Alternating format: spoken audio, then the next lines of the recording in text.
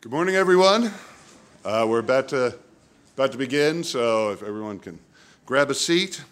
I want to welcome everybody this morning to the Cato Institute, everyone here in the Hayek Auditorium, everybody joining us online on the streaming version, and those following us on Twitter using the hashtag ProtectRL. So throughout the day, if you want to participate in a Twitter conversation or tweet out your thoughts or whatever it is you like to do on Twitter, and you want to recognize or have other people recognize you're at this conference, it's hashtag ProtectRL. My name is Neil McCluskey, and I am the director of the Center for Educational Freedom here at the Cato Institute. Before we begin, I want to especially thank the Lynd and Harry Bradley Foundation for sponsoring today's conference.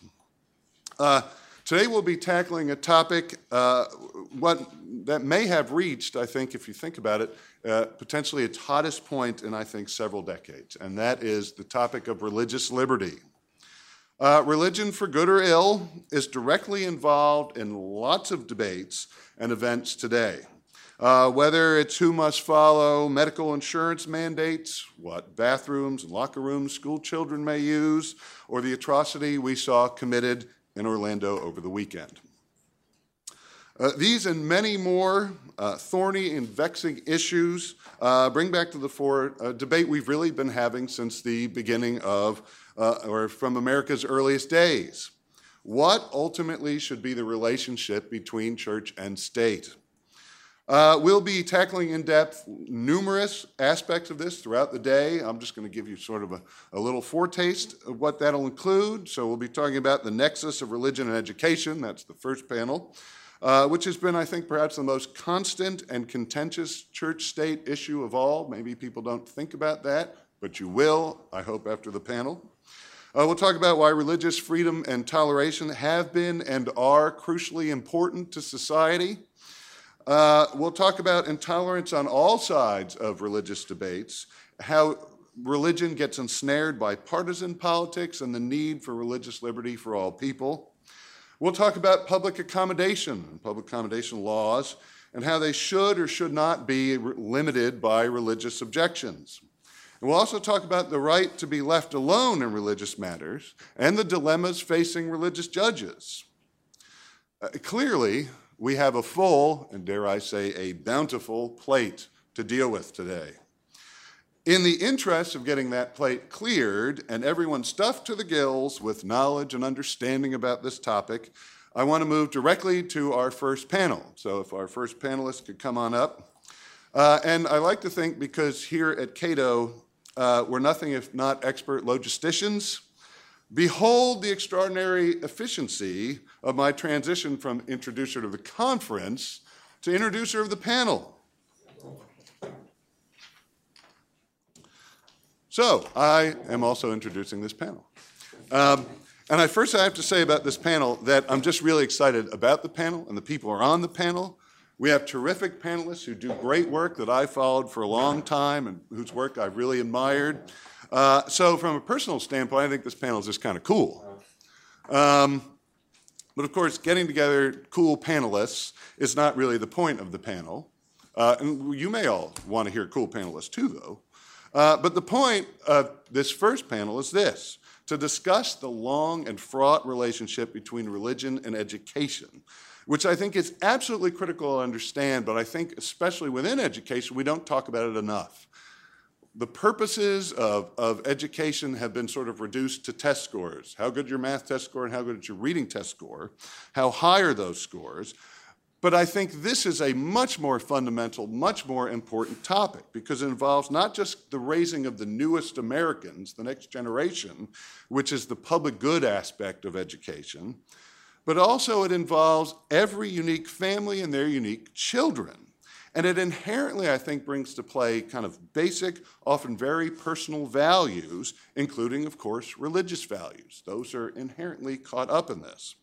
So how you balance this public good aspect of education with religious rights, including religious equality, I think has constantly revealed itself to be a kind of a minefield of almost limitless acreage If you look back in history, and we're going to talk about that, this has been something that has gone on for a very long time and always been a big problem. To lead our discussion this morning, it's my pleasure to introduce our moderator, Jason Russell. Jason is a commentary writer for the Washington Examiner and previously was a researcher for Economics 21 at the Manhattan Institute. He also, I should say, covers education extensively for the Examiner and even occasionally takes a really big chance of being ridiculed and asks me some questions about education and occasionally prints what I said. He is also a graduate of the University of Rochester. Jason, all yours. Morning, everybody. As Neil noted, I do write about education for the Washington Examiner, but I don't think he knew this when he invited me, but I'm also a deacon at my local church over in Clarendon. So the issue of religious liberty does have a particular interest for me in both the education side and in a personal interest. So first, we're going to introduce all of our speakers this morning.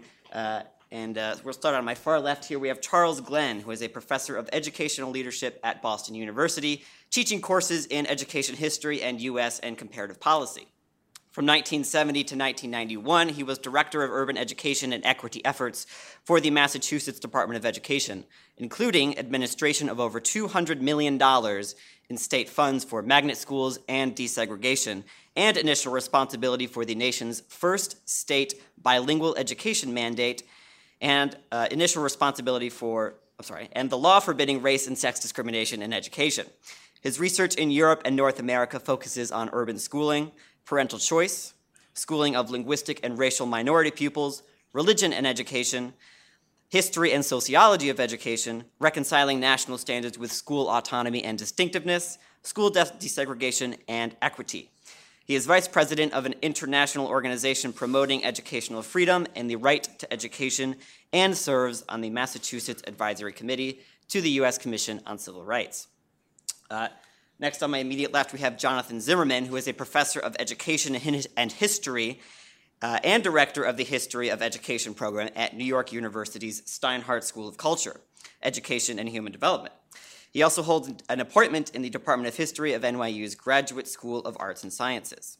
A former Peace Corps volunteer and high school teacher, Zimmerman is the author of numerous books, including Campus Politics, What Everyone Needs to Know, Too Hot to Handle, A Global History of Sex Education, and Small Wonder, The Little Red Schoolhouse in History and Memory. His academic articles have appeared in the Journal of American History and the Teachers College Record and History of Education Quarterly. He is a frequent op-ed contributor to the New York Times, the Washington Post, the New Republic, and other popular newspapers and magazines. We're also blessed to have his parents in the audience with us today. Next, on my far left, we have Charles Haynes, who is the director of Religious Freedom of the Religious Freedom Center at the Newseum Institute and a senior scholar at the First Amendment Center. He writes and speaks extensively on religious liberty and religion in American public life. He's best known for his work on First Amendment issues in public schools. Over the past 2 decades, he has been the principal organizer and drafter of consensus guidelines on religious liberty in schools, endorsed by a broad range of religious and educational organizations. In January 2003 of these guides were distributed by the U.S. Department of Education to every single public school in the nation. He's the author or co-author of 6 different books, including First Freedoms, a documentary history of First Amendment rights in America, and Religion in American Public Life. His column Inside the First Amendment appears in newspapers nationwide. He's a founding board member of the Character Education Partnership and serves on the steering committee of the Campaign for the Civic Mission of Schools and the American Bar Association Advisory Commission on Public Education. He chairs the Committee on Religious Liberty of the National Council of Churches. He's widely quoted in news magazines and major newspapers. Haynes is also a frequent guest on television and radio. He's been profiled in the Wall Street Journal and on ABC's Evening News. In 2008, he received the Virginia First Freedom Award from the Council for America's First Freedom. He holds a master's degree from Harvard Divinity School and a doctorate from Emory University. And you all know Neil well, but he is the director of Cato's Center for Educational Freedom. After teaching high school English for 2 years and covering education and municipal government as a freelance journalist in suburban New Jersey, McCluskey worked as a policy analyst at the Center for Education Reform before joining Cato. He's the author of the books Feds in the Classroom, How Big Government Corrupts, cripples and compromises American education, and his writings have appeared in such publications as the Wall Street Journal, the Washington Post, Forbes, and the Washington Examiner. McCluskey also created and maintains Cato's Public Schooling Battle Map, a database and interactive map of values and identity-based conflicts in the nation's public schools.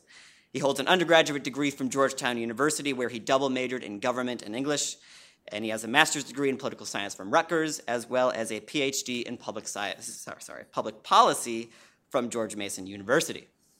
So that does it for the bios. The format this morning for at least this panel is going to be roughly 10 minutes from speakers. They've all promised to stay within that time limit. And after that, after roughly 10 minutes per speaker, we'll have about 10 minutes of moderated Q&A, followed by, that should leave about 20 minutes for audience questions and answers. So with that, we will get started with Charles.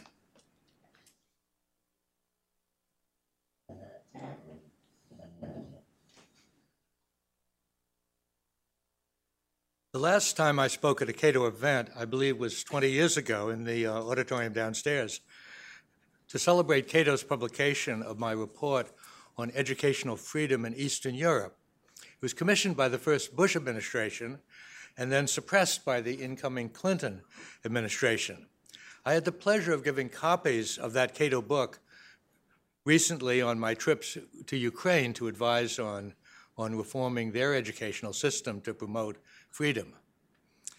I mention that study because of its two primary themes: how government can misuse popular schooling to seek to impose uniformity and obedience, and the way in which many families, when given a chance, will seek to create or choose schools for their children, reflecting their deepest convictions. My report documented how such initiatives were a primary expression of new freedoms as communist regimes fell. This made it unwelcome to the American education establishment and its allies. The present conference has been called because of a widespread perception that religious liberty is under threat in the United States, and perhaps most crucially, in education. There are four aspects of religious liberty essential to this discussion. First, religious liberty protects what is precious to human beings at the most fundamental level. More than identities based on race, ethnicity, gender, or political views, religious convictions go all the way down, shaping how the believer understands the world and the requirements of a flourishing life, what is worth living for, and perhaps what is worth dying for. A wise polity protects religious liberty, not only to respect the convictions of citizens, but for the sake of domestic tranquility. Second, meaningful religious liberty is not, in most cases, a private, individualistic affair. With rare exceptions, religious convictions are acquired and supported communally and expressed in communal acts of worship, fellowship, and service. Religious liberty protects the right of voluntary associations to organize and define themselves. The post-war development of international norms for freedom in a variety of spheres of life owes much to the concept of personalism, which emphasizes the dignity of the human person in relation to other persons.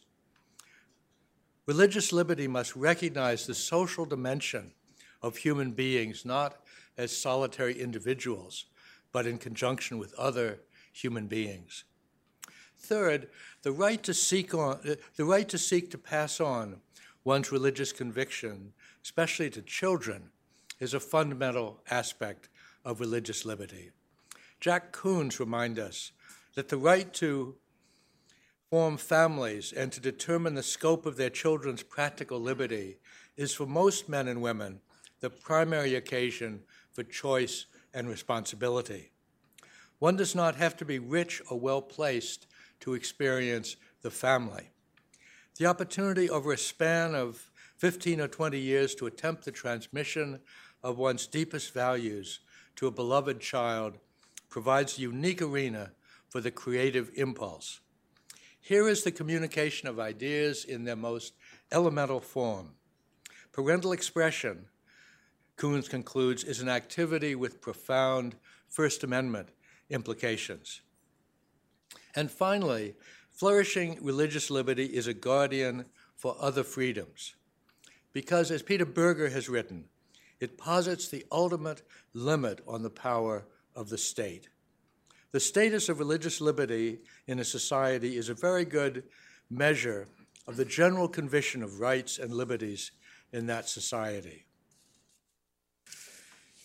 This is because religion relativizes, puts in their proper place all the realities of the world, including all institutions. The state that guarantees religious liberty does more than acknowledge yet another human right. It acknowledges, perhaps without knowing it, that the state's own power is less than ultimate.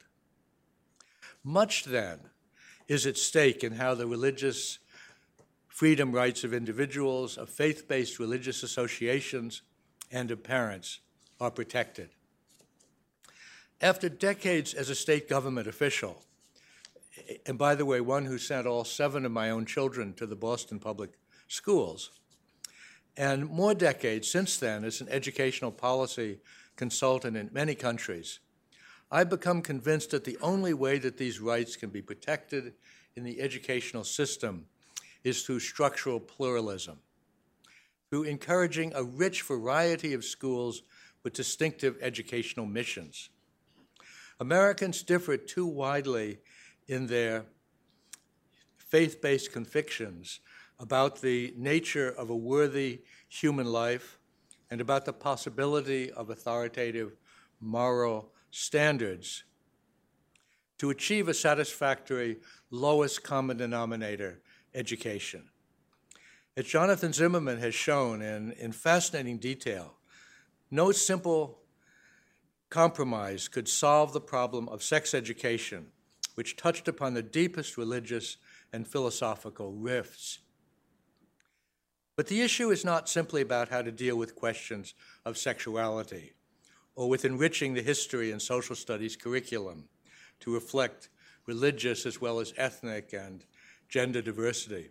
The importance of structural pluralism in education is not as a way to avoid such issues, but rather as the only way in a diverse society to provide each child with a coherent educational setting based on a shared worldview that the child's parents can support wholeheartedly. Simply removing offensive elements of the curriculum is not enough to satisfy parents with strong convictions about the education of their children. When public schools in the 19th century removed anti-Catholic textbooks, that did not prevent the creation of distinctively Catholic schools. More recently, the prohibition of teacher-led prayer in public schools was only a symbolic rallying point, reflecting a much deeper unease with developments in the wider culture that led to the development of thousands of evangelical schools. And the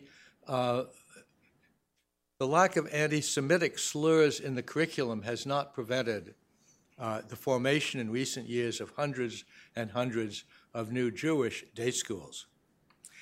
There are many who've always deplored such alternatives, as I showed in The Myth of the Common School a quarter century ago. They charge that children can learn to be good Americans only through attending public schools, segregated as these are by race and class. Such warnings persist despite massive research evidence to the contrary. My own research team has been interviewing in Islamic high schools across the United States for the past several years.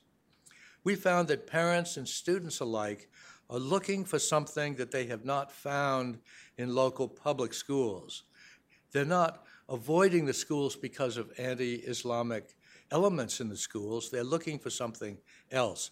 Youth told us again and again that they appreciate the freedom to have frank discussions on the basis of shared conviction in a way they had not found possible in the public schools they previously attended. I found it plausible that faith-based schools can provide a better standpoint in many cases for critical engagement with the dominant culture than can a public school with its tolerance of almost everything and parallel belief in almost nothing, swamped by that culture. To sum up, individual religious freedom is essential, but it needs to be sustained by the freedom of voluntary associations, by communities of common purpose with a shared understanding of the nature of a flourishing human life.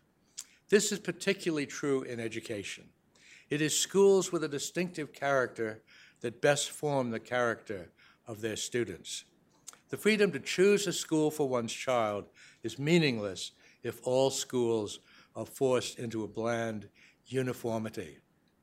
Such bland uniformity, based on what I call defensive teaching, is the typical response of American public schools to the objections of parents. I'm not for a moment suggesting that recent efforts, which I'm sure we'll be hearing more about, to present the historical and sociological role of religion fairly and objectively in public schools are unimportant. They are required by intellectual honesty and fairness. But we need to be clear that such curriculum enrichments will not satisfy the demands of those parents, and there are millions of them, who want a school for their children permeated through and through by distinctive worldview, an understanding of the nature and requirements of a flourishing human life.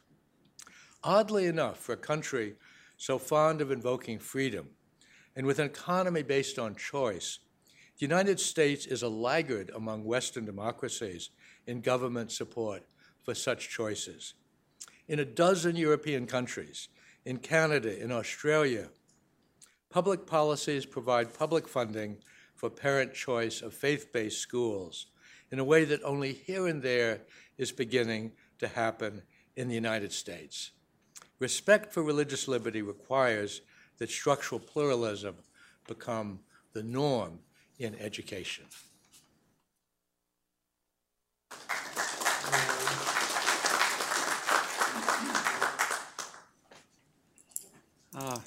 Well, I want to thank Neil McCluskey and Cato for inviting me to join this distinguished group of gentlemen. And I use my term advisedly. Apparently, to speak at Cato, you have to be a dude. Also, just picking up on what Charles Glenn said, I know we're talking about religion and education and formal education, schools, but obviously the family is the primary educator, always has been, always will be, and in that vein, I'm delighted to welcome my parents here. I understand that most grown men aren't chaperoned at events like this by their parents, but I'm a little different in that way. This is going to be sobering. I'm a historian, and we're taught not to go to yesterday's news, but it was impossible for me not to. And I think that's the elephant in the room. The elephant in the room, I think, for this discussion is for the first time since the 1880s, we have a presumptive presidential candidate who wants to exclude an entire group of human beings from the United States. Okay, that's a fact. I mean, the 1880s was the Asian Exclusion Act. In 1925, of course, we did restrict different groups based on race, but we didn't actually bar them. This is the first time. It is extremely sobering, and for those of you who think it's only Trump supporters, go to Alan Abramowitz's piece in the New York Review of Books of last week. It's really, really important that you do this, because it turns out of Republican voters in the primary, 75% support a blanket ban on Muslims coming to the United States. It is higher. It's in the 80s for Trump supporters, but for his opponents, when they were in the race, it was in the 60s. So please don't kid yourself that this is only about people who voted for Donald Trump. That's false. I wish it were true, but it's false. Okay? Let's also remember that this presumptive nominee continues to make allusions about the alleged Muslim background of the President of the United States, who has never at any point said the following. It turns out I'm not Muslim, but what if I was? We got to remember what isn't said. Nobody in his administration has said that because they can't. Okay? So, I would argue as an educator, all of these events really do show a failure of education. I'm a historian, so people will try to explain all of this in 100 and 200 years. And what we historians do is we imagine how they'll do so. Obviously, they'll talk about 9/11 and the rise of global terrorism, especially within Islamic communities, right? But they will also point to a failure of education. They'll point to a profound ignorance about education in the United States, not just about Islam, but about formal education. There are people on this panel who have written much more about this than I have. But Americans are profoundly ignorant about the most basic aspects of formal religion. Why is that? I would argue historically, in part, it has to do with the way, since the 1960s, we've constructed this ideal of diversity in the United States, and especially the way that we've taught it, and I would argue the way we've taught controversial questions in general. Diversity in education, that is the quest to teach about the range of human differences in America and in the world, doesn't include religion in this country. We have Black History Month, we have Women's History Month, right? Now we have Gay History Month, right? There is no Catholic month. There is no Islamic week. If there was, I think you'd hear a lot of objections about, people saying that this threatens the liberty of their of their kids and their families. I want to be absolutely clear here, right? If schools use Catholic History Week to try to engage in group prayer, try to indoctrinate people into Catholicism, of course it would threaten liberty, and of course I would object to it. But here's the real problem, I think, in public education right now. And I am limiting myself now to public schools, unlike Charles Glenn. I would say that, frankly, the way we teach other aspects of diversity, indeed of history, represents its own kind of quasi-religious indoctrination. That we celebrate people instead of actually teaching about them, and instead of actually engaging our kids in the really hard questions about it.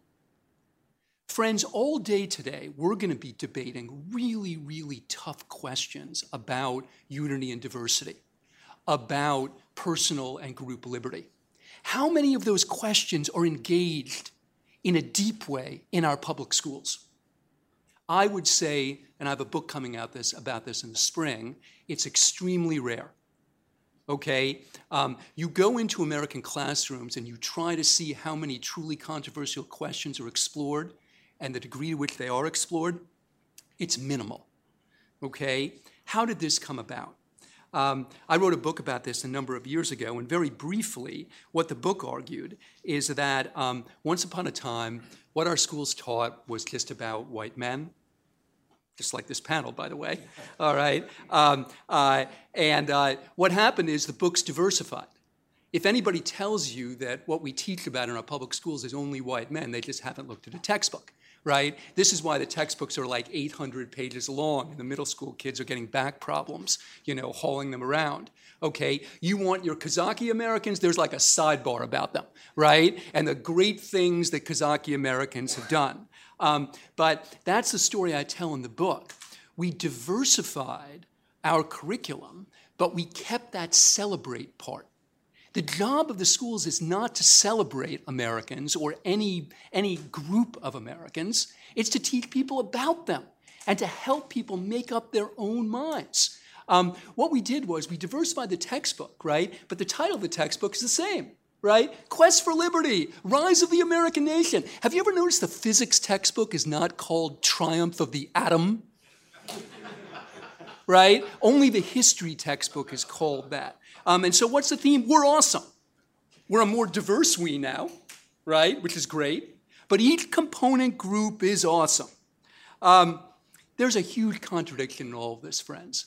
Quest for liberty, right? We celebrate America as a land of individual liberty, and then we tell each individual what to think. That's a massive contradiction.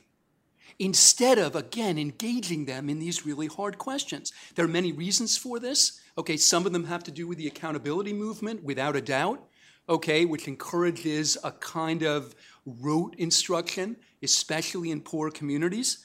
Some of it has to do with the way we prepare teachers, some of whom, alas, don't themselves have the kind of knowledge and background to engage in these kinds of questions. Some of it has to do with courts and the way that the courts have restricted what teachers can say and do.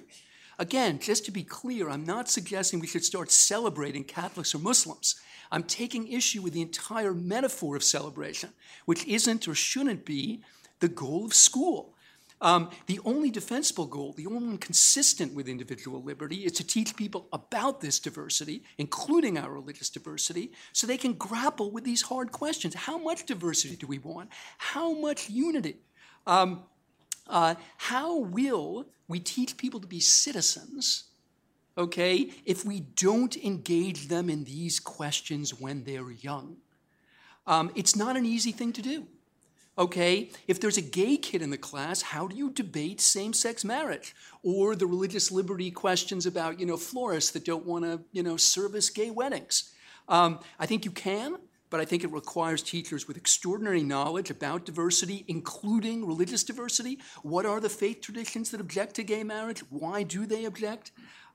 So many of our most profound public issues, including what happened yesterday, okay, or over the weekend, are in many ways at root religious ones.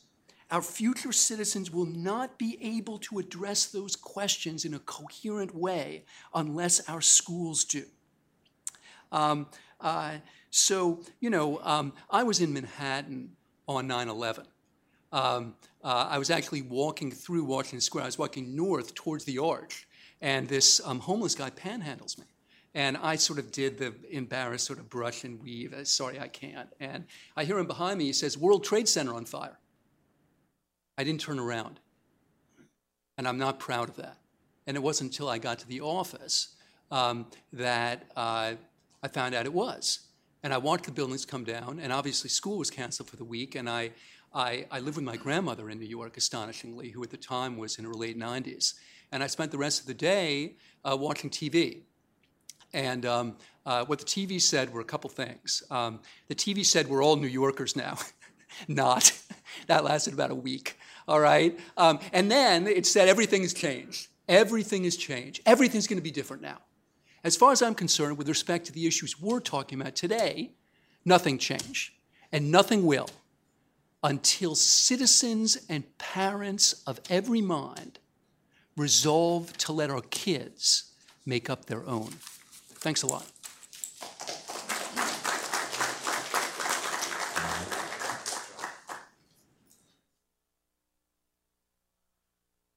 Well, it's hard to come third after that, but I'm going to give it a go. I am grateful for the opportunity to be here. I come from the front lines of this, and so we'll see what that adds to the conversation, but I'm grateful to Neil for inviting me and for the Cato Institute for having me. And I also am a bit preoccupied with what happened in Orlando, as I know we all are. I think that we have to stop and think carefully about what kind of nation we are, not just for the reasons that have already been articulated, but because when you have people targeted, LGBT people in this case, we have to step back and think, what kind of climate have we all helped either bring about or encourage in our country? A climate of fear, intolerance that leads to or helps to create hate and violence. And the demonizing of Muslims, which, there are folks who are going to take every opportunity to do in this country.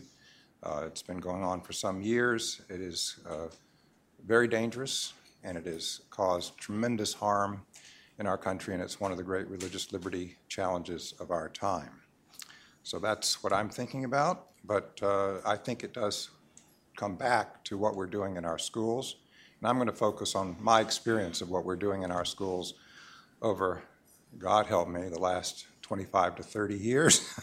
But let me start with a strong conviction that I have and that has motivated me to do what I do. And that conviction is that religion and religious liberty, getting that right in public education, I believe is critical to the future of the American experiment in democratic freedom. So that's why I've worked for the last 25 years and more to help local districts move from battleground to common ground on conflicts over the role of religion in schools. And on a national level, I've joined with many educational, religious, and civil liberties groups, some represented in the room today, to develop consensus guidelines. I think we've done a total of 10 to date on a range of religion in schools issues that have long divided Americans. Now, of course, religious consensus in the United States is neither possible nor desirable, but a shared understanding of how to apply First Amendment principles and current law in public schools is not only possible, but also essential for the health of our republic. Properly understood, in my view, religious liberty principles, First Amendment principles, provide the civic framework within which we are able to understand one another, negotiate differences, and, when possible, and where possible, find common ground. So by teaching and modeling the rights and responsibilities that flow from the First Amendment, schools can serve as laboratories for democracy and freedom, in my view, places where people of all faiths and none learn to treat one another with fairness and respect, one of the few places in our society where that's possible if we do it right. But as this audience knows well, our difficult history of getting religion wrong in public education has created a widespread confusion and controversy concerning the constitutional role of religion in public schools. When I first began working with schools on these issues in the late 1980s, many schools that I visited were essentially religion-free zones, or resembled them, places where religion was excluded and a kind of distorted view of separation of church and state. And there were other schools where I spent time, especially in the South, which continued to promote one religion over others, clinging to the vestiges of a bygone era. Now, both of these approaches, in my view, to religion in public education were then and are now unjust and, in many cases, unconstitutional. More than 25 years later, however, I would argue that many public school officials are indeed working toward getting religion and religious liberty right. As a result, there is more study about religions and more student religious expression in public schools today than at any time in many decades. Religion is coming into the public schools, but I would say mostly through the First Amendment door. Now, many factors have contributed to this change, including court decisions, litigation, advocacy groups on all sides. But I'm just going to highlight two developments that I think played an especially important role. One was the passage of the Equal Access Act in 1984 and the subsequent U.S. Supreme Court decision upholding the constitutionality of the act. Now, that's led to formation of hundreds, if not thousands, of student-initiated, student-led religious clubs in secondary schools throughout the country.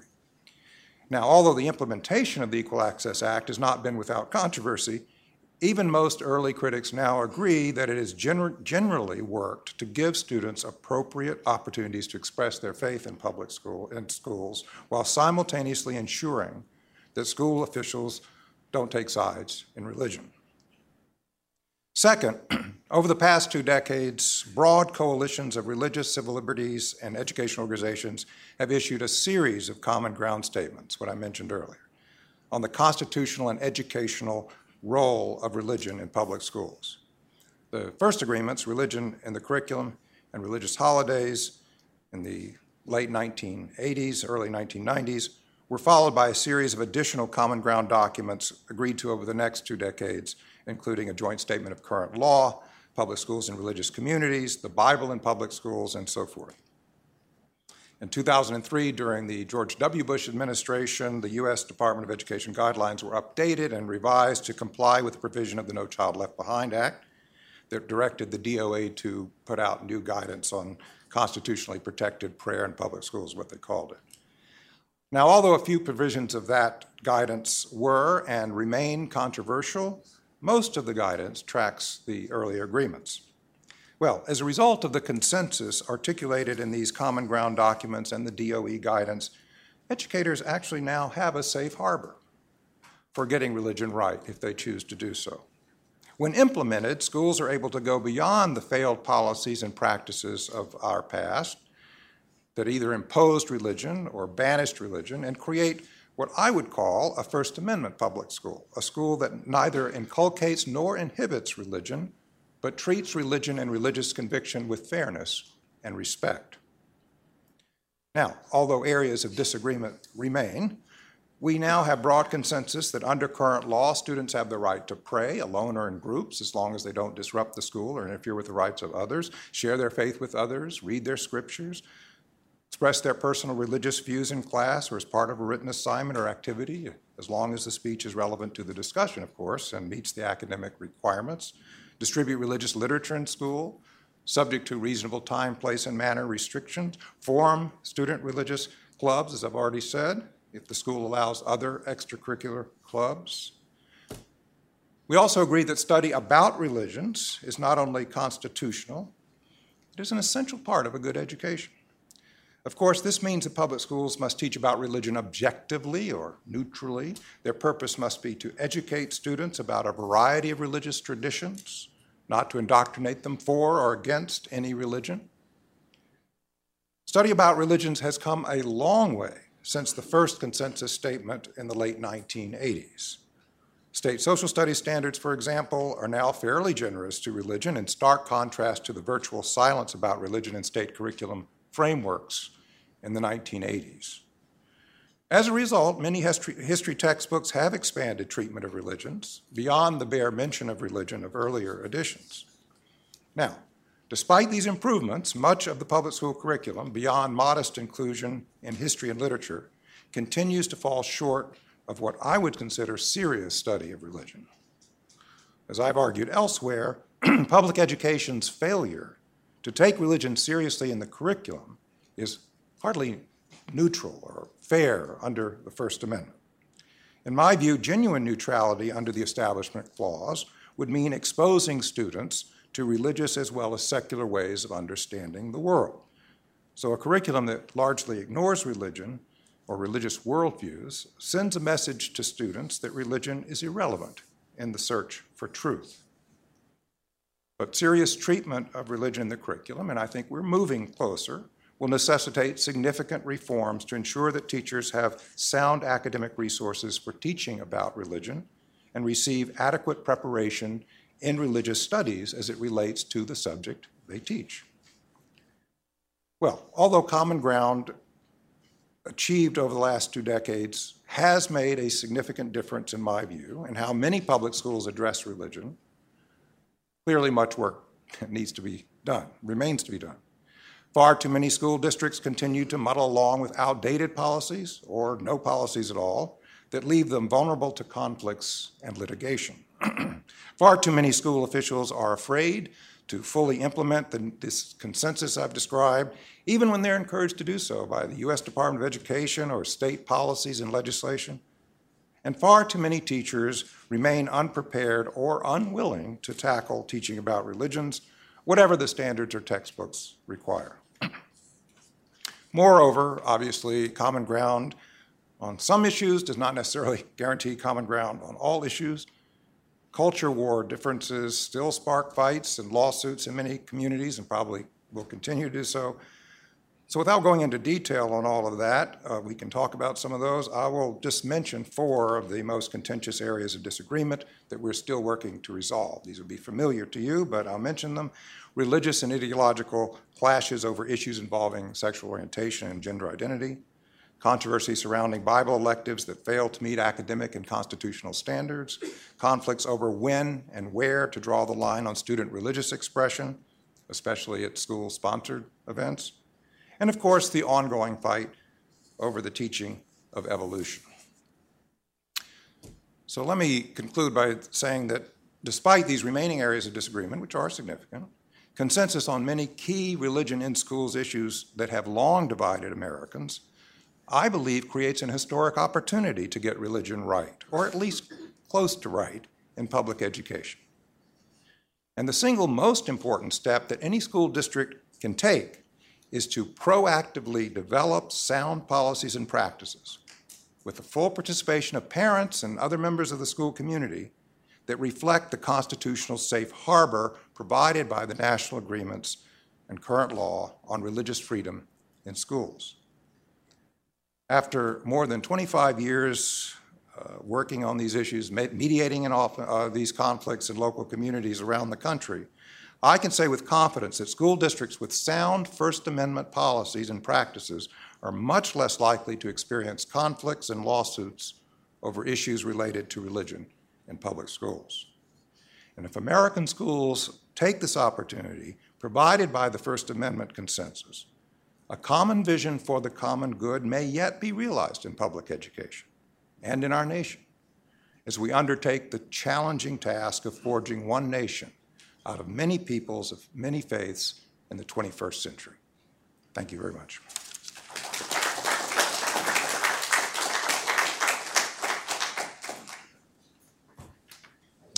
Well, I just want to start by reiterating that I've really enjoyed actually everything that panelists have had to say. I think that this has been a great discussion so far. There has been some question about the diversity of the panel, and I would just note we are diverse. We're all different heights, and I checked that out in the green room. And I didn't know it, but we have one deacon on the panel, so there is some diversity to be found here. What I'm going to try and do is drive home really just two main points. One, that public schooling inherently creates religious conflicts in a pluralist society, and that public schooling is unavoidably discriminatory. Historically, as has been discussed already to some extent, obviously public schooling has been a flashpoint for a fair number of religious conflicts. I mean, most people tend to think of Catholic and Protestant conflicts historically, but as actually Charles has written probably many times, there was also at the beginning of public schooling in Massachusetts conflicts between kind of more or less Orthodox Protestants about what the two schools would teach. And of course, we continue to have debates and conflicts among people who think that religion has an important or essential role in education, and those who think it should at least have no official place within the public schools for which everyone pays.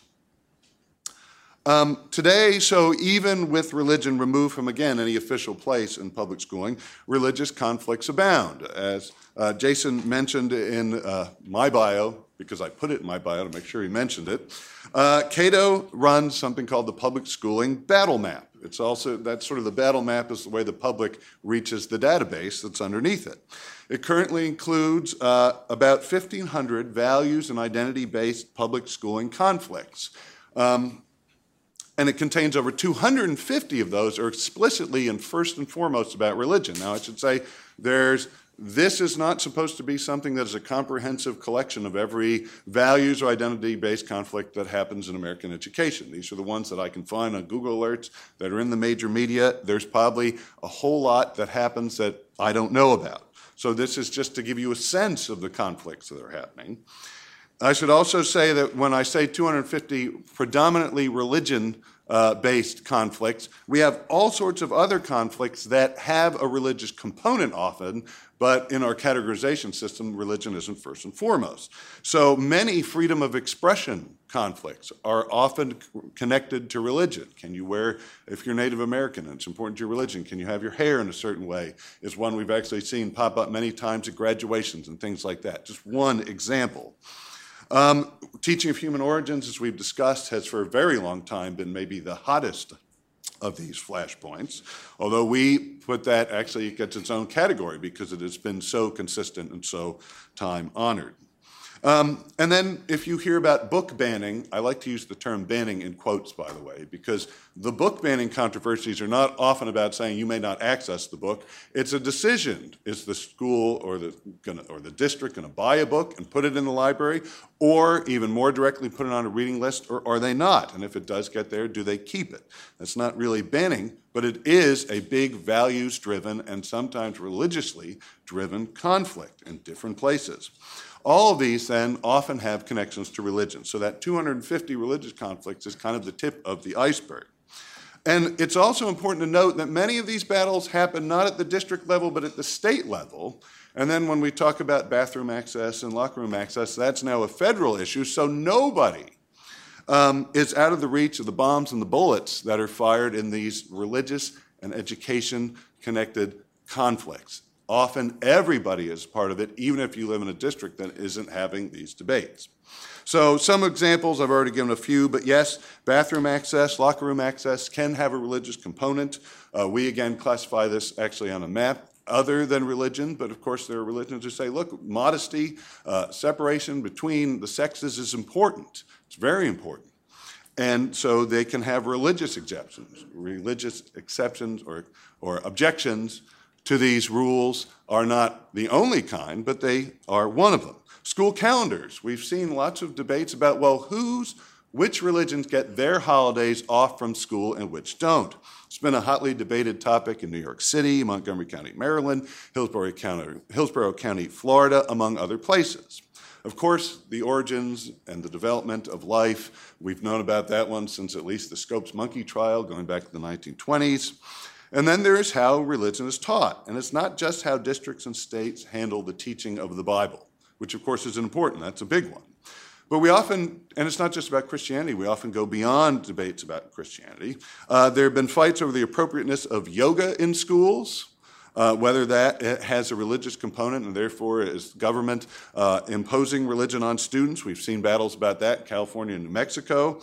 And about 10 years ago, there was an eruption of discontent by Hindus in California over their treatment, the treatment of their religion and their culture in a state-approved history textbook.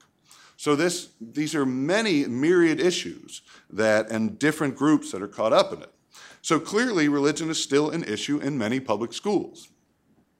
But I think perhaps deeper than talking about the conflicts, which are very important because public schools are supposed to have a unifying effect, and they may actually have a divisive effect if we're forced to fight over things like this. But more than that, it's the inherent inequality often in public schooling, because public schooling tends to be a zero-sum game. If one side gets what they want, the other side has to lose. And again, remember, everybody at the very least has to pay for the public schools. So if one side thinks creationism should be taught and the other does not, one side must lose. If one group thinks the book Bless Me Ultima, which is one of the often challenged books, should be on the 11th grade curriculum and someone else doesn't, one side has to lose. And if one group thinks religion is inherent to education and the other does not, again, one side has to lose. And of course, the flip side is it should be unacceptable for public schools, which are government schools. Now, when I say government schools, people say, well, that's pejorative. You're just trying to in some way, sort of cheap shot the public schools. But this is crucial to understand they are government schools, and your government is not supposed to be able to discriminate for or against you. So I don't use government schools to be pejorative. I say it because it's a critical point to understand. But we don't want the public schools, the government schools, to impose religion on anyone. Clearly, that would be establishment of religion. So too, though, it should be unacceptable to prohibit religion, especially singling out religion as something that can't be in the public schools. That's religious inequality, it seems to me, under the law. So one system of government schools just can't serve all people equally.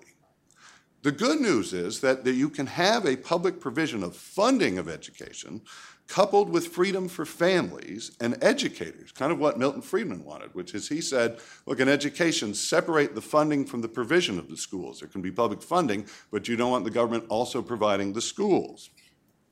That would allow both public education and freedom.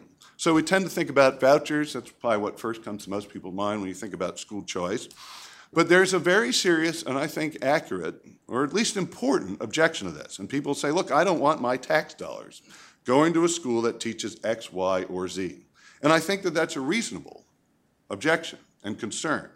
But I also think it's much better within the whole system. There's far less coercion, far less compulsion, if you give choice to all the consumers of education rather than you have a winner-takes-all system. So if everybody gets to choose what they want, you have a much more freedom within the whole system as opposed to saying, look, 51% of us, or maybe 45% of us, maybe a powerful minority says, we want X taught, and everyone else has to accept that.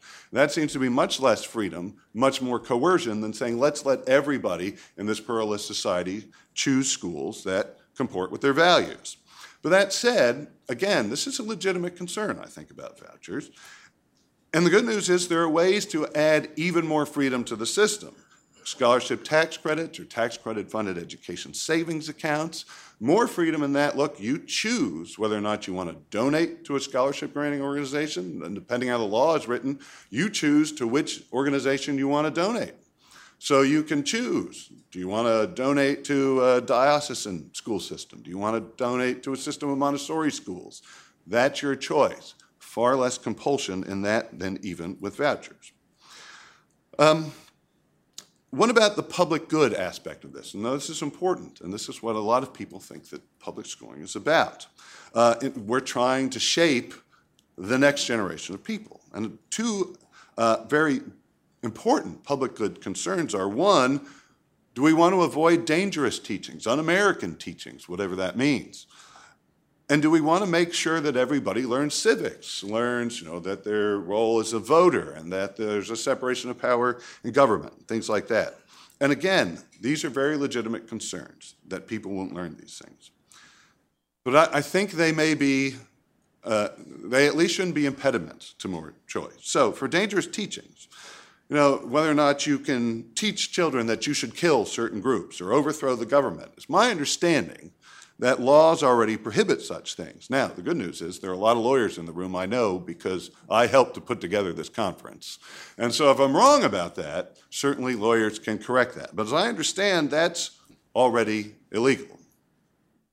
As far as civics goes, it sounds, I think, very nice, and it's certainly understandable to say, look, we have to make sure all Americans, the next generation, knows what America's about.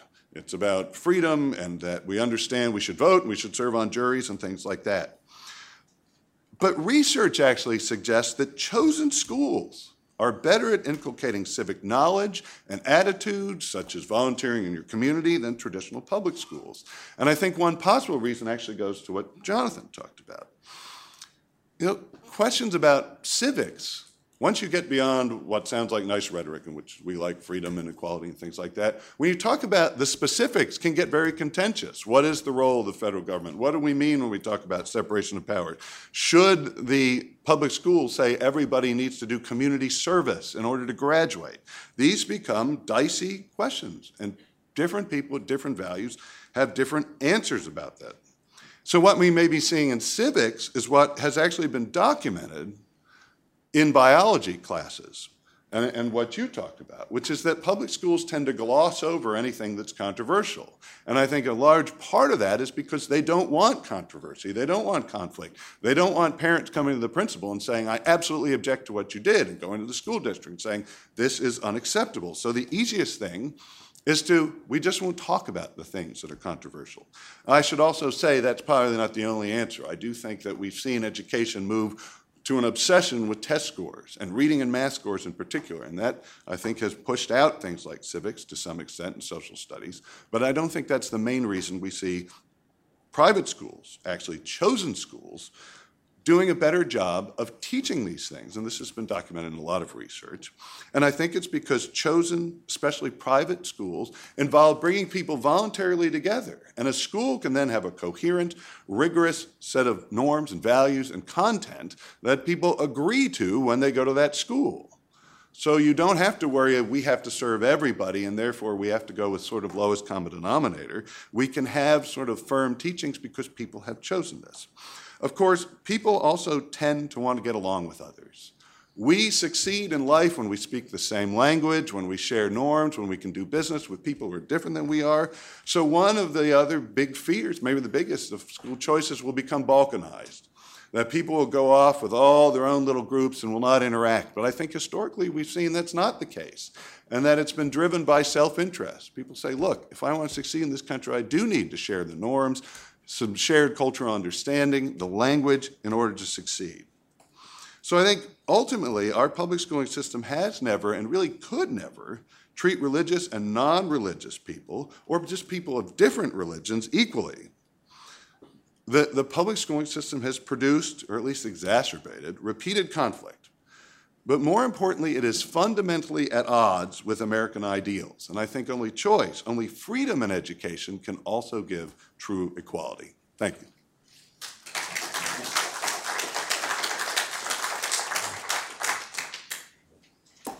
Thank you, everyone. So first, we will have a couple of moderator Q&As, and these are just open questions that I kind of thought of.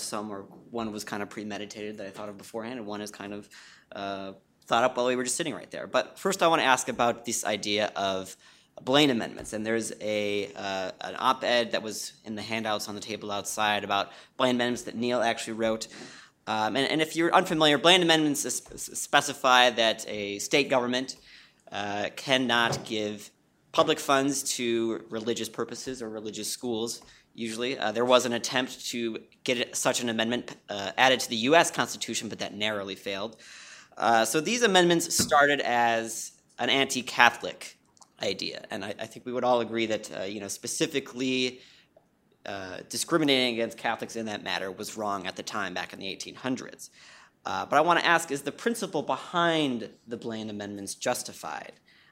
Because it would be impossible for a state government or the federal government to give equal funds to every single different religion. But at the same time, the First Amendment doesn't say you can't give any funds to religion, it just says you can't establish a state religion. So what are your thoughts on that? Well, I'm expert witness in a number of Blaine Amendment cases. One of them is on its way to the Supreme Court right now, the Colorado case. The argument we made in those cases was that there is a fundamental liberty right of parents to make decisions, and that the Blaine amendments were intended to single out a particular group of parents, that is Catholic parents, to be unable to make that choice at a time when in Colorado, in New Hampshire, another place where we actually won in the Blaine case, in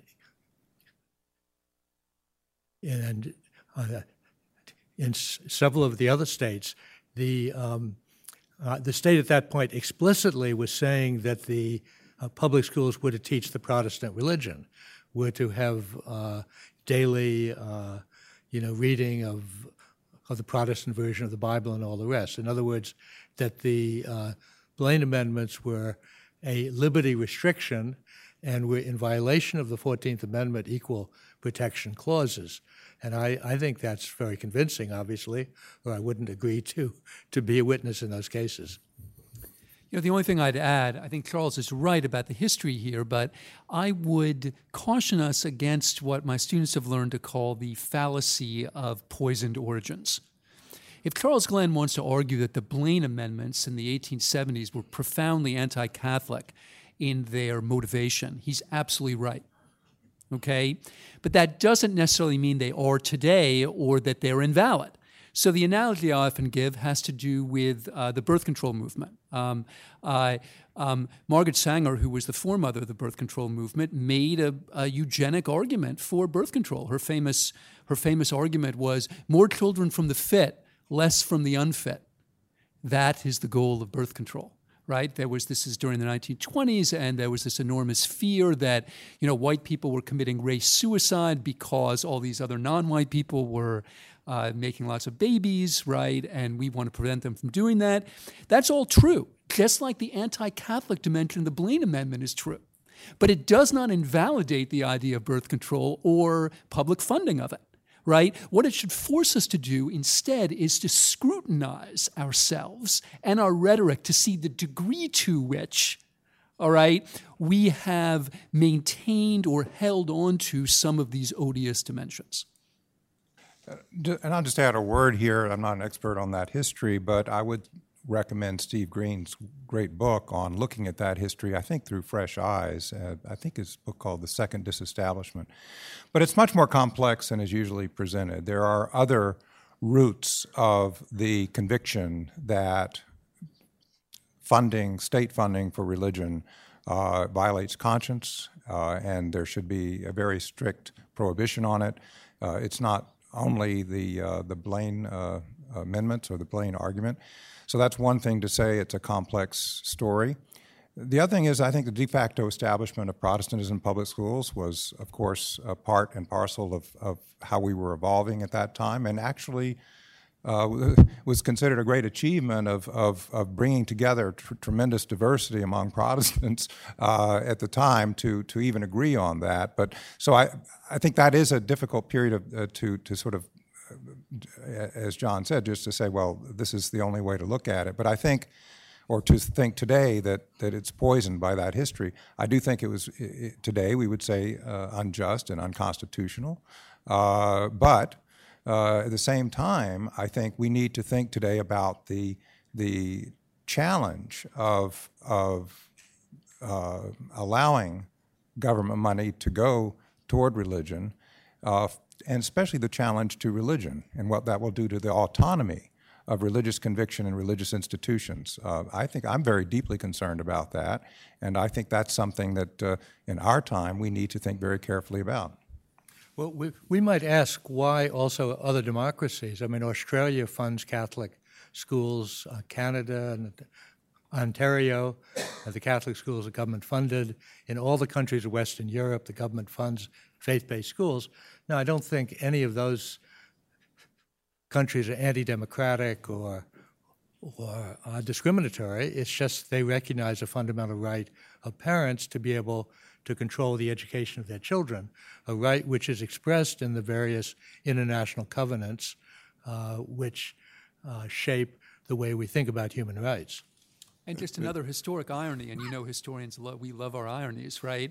I mean, you think about kind of the debate and the rhetoric surrounding the term American exceptionalism, and you find in recent years it's more likely been conservatives who have been holding on to that term and liberals saying, no, we're not exceptional, we shouldn't be, right? I mean, look how Europe has banned, the death penalty, right? Okay, and, look at their social welfare state. We should be imitating other countries. But on the issues that Charles and I are talking about, it's quite the inverse. Right?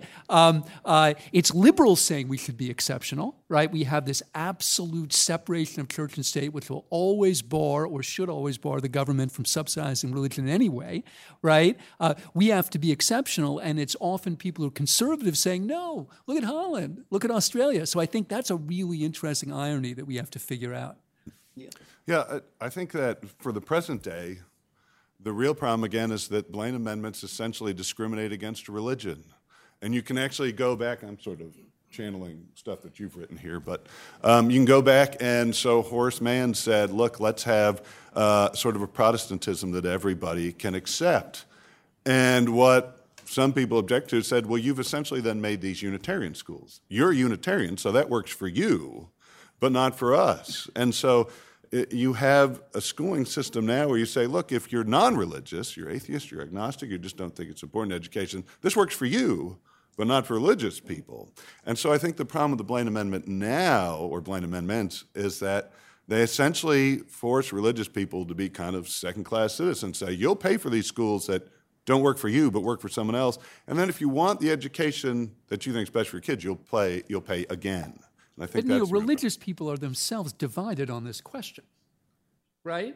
I mean, not all religious or devout Americans agree with the statement you just made. Well, that's true, but there are religious people who say, why should I have to pay twice? And of course, what we're trying to do is protect even the smallest minority in this country so that they're not treated as second class. We could debate. And I think that's crucial. We could debate Blaine amendments all day, and that's a fun topic, and I would love to. But let's. You brought it up. I did. That was my fault. One more question for me. This is just a kind of a practical example of how this might work out in a school on its own. Charles Haynes was mentioning that religious expression in schools and how it is happening more often now than it used to, and the idea of student-led groups. Typically, these groups would be funded by a teacher, or not funded, but sponsored by a teacher, I imagine. Would they not? They don't need a teacher advisor or anything? Teachers can act as a monitor only. Okay. But non-participatory manner, that's according to the Equal Access Act, yeah. Okay. Mm-hmm. So my question was about this idea of perhaps there was a teacher who was monitoring, for example, a Christian group in a high school, and say this teacher perhaps promoted the group, not said you have to come or you certainly can't get extra credit for coming, but at least invited students to come. In a way, isn't that sort of an implicit pressure of students to think that Perhaps they feel pressured to go because then the teacher will like them and that might help their grade, or perhaps they feel a need to, portray Christianity well in a certain class or study or a paper in order to get a good grade on that paper. Is that a possibility? How does that play out in these guidelines? Well, it hasn't been a real problem because the Equal Access Act, I think, was passed to prevent that kind of problem. Now, it doesn't always work perfectly, but in most schools where I go and work and see the religious clubs, they are student-formed and they are student-led, and teachers know that they're not supposed to either encourage or discourage participation.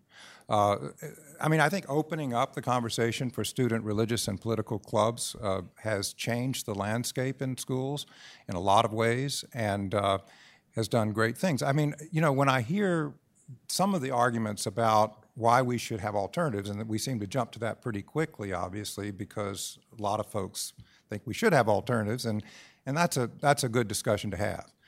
But a lot of the things that I hear about the schools today don't sound like the schools I visit or I work with. Some of them, but I work with a lot of schools who are doing tremendous things to teach controversial issues, to engage students. The democracy prep schools, Generation Global used to be face-to-face, where students are in video conferences with students in Pakistan and India and talking about their faith and their differences. So I don't recognize a lot of the schools I work with. I'm not saying that I know the majority of schools, and this is anecdotal, but I have, 25, 30 years been working with schools. Lots of teachers are committed to real diversity. I do think that there is a worldview that's assumed by many public school educators, largely unconsciously, but it is, and it's in the curriculum, and I think we need to push back. I think there should be we should teach multiple ways of seeing the world, and we have a lot of work to do. So I'm not saying that we're there, but I do think that public education has moved a long way in that direction, at least in my experience, and we should acknowledge that. Brief comments? All right, we'll go on to audience Q&A now. Standard DC event Q&A rules do apply. Please wait until I call on you. Please make sure you wait until the microphone arrives, or else no one on the internet will be able to hear your question. If anyone exists. Make sure that you do announce your name and affiliation, and please make sure that you do ask a question, and make sure it is brief, because we do have less than 10 minutes for audience Q&A. We do want to make sure we get to a few of them. So let's start with this gentleman here in the back. Yeah. I'm with the Center for Pluralism. You've been talking about pluralism, and the simple way to define that is learning to respect the otherness of other and accept the genetic uniqueness of each one of us. Then conflicts fade and solutions emerge. I would like you guys to define pluralism.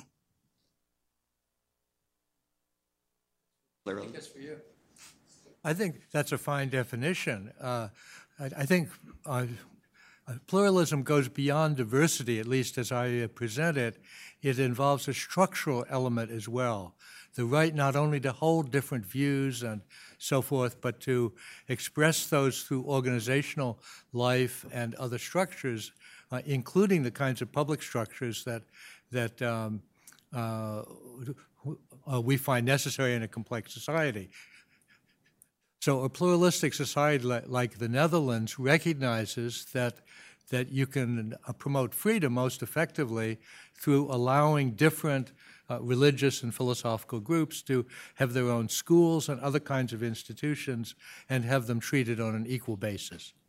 I would agree with that definition, except I would add this. I'm going to quote my good friend and mentor Os Guinness on this, and I think we need a vision of chartered pluralism in the United States, which is why all the work that we've done is based in civic principles and ideals. It's based in First Amendment frameworks, and it's been successful because of that, because that's where, across our differences, we can have some agreement. It's our charter. Now, within that, I think we should recognize our deep differences, and I think we should engage them. And I'm trying to work for public schools that do that. The unity at the expense of our diversity of our early history, we've got to move out of that to a unity in the interests of our diversity. But we still need the unity. And the unity, in my view, is the charter. So we need a charter across our differences, and I say constitutional principles, ideals are the charter. And within that, we protect the rights of people to be who they are. We can disagree as to whether public schools can ever achieve that or do that. I'm working for that in public education, but I'm not here to say that that's the only way or it's even going to be successful completely. But I do think that's the vision that will work in the interest of every American. See, just real quick, it just seems to me that diversity or pluralism is all people are different in myriad ways, different values, different backgrounds, different desires for their lives, and what we need, at least from a government standpoint, is a government that treats us as individuals. And I think the way that you get the sort of cohesive, harmonious society has to happen in civil society. It's below the level of government. It's people themselves coming together. And there's actually research that talks about how you bridge intergroup differences. And for the most part, you can't be ordered to do it successfully. It can't be engineered. It has to be something that people choose to do. And I think the good news is we have great historical evidence that people will choose to do it, often out of mutual self-interest. They know that working with people who are different than they are can be beneficial to them both. I would just add one thing. I think that the kind of behaviors we're talking about, working across diversities, are not natural. They must be taught. Whenever I give a talk pleading for the kind of controversial issues that Charles Haynes wants in the school, inevitably somebody in the audience will say, "You're just a relativist," you know, and my response is, "Oh, I'm not. The system I'm advocating for is anything but relativist because it requires certain shared ideals and principles in order to work. Nobody comes out of the womb saying, well, I'm going to listen to what you say, and even if I don't agree, I won't kill you. Well, right? Tolerance, respect for difference and diversity, those are learned behaviors. And the reason we need schools, the primary reason, is to teach that. Let's go right here in the second row in the middle.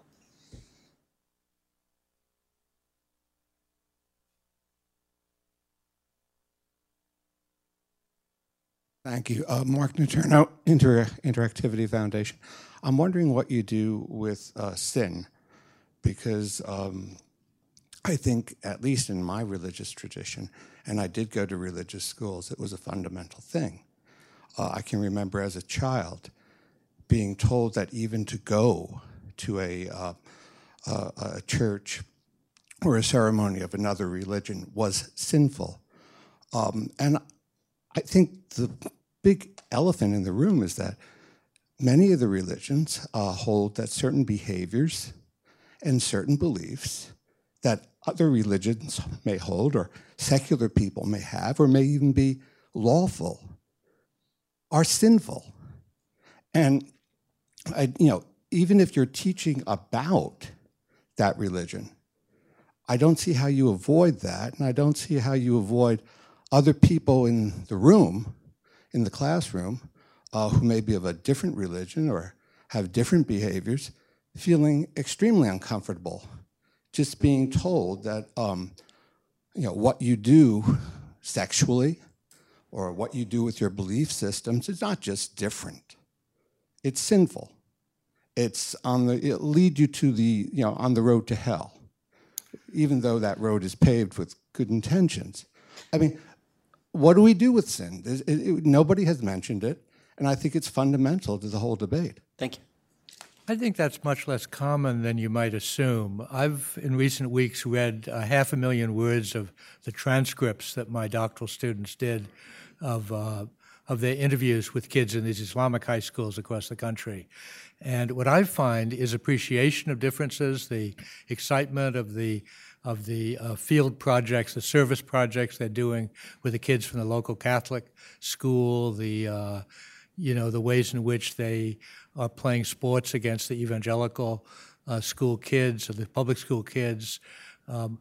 I think one of the most encouraging things, if you look at the history of the Catholic Church, the fundamental change that occurred worldwide at Vatican II largely grew out of the experience of Catholics in the United States with being able to function in a pluralistic society. John Courtney Murray and others helped to make religious freedom and democracy fundamental convictions of the Catholic Church as it never was, as they never were before.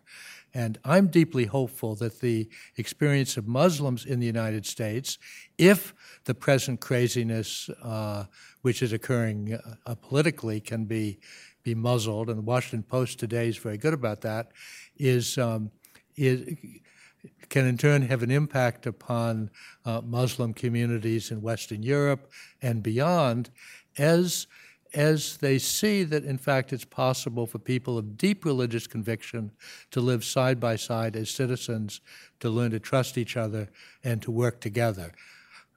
Catholics and Protestants learned that in the United States, and Jews and Christians learned that in the United States, and I'm deeply hopeful that Muslims and others can also learn that in the United States in ways that will have a worldwide effect.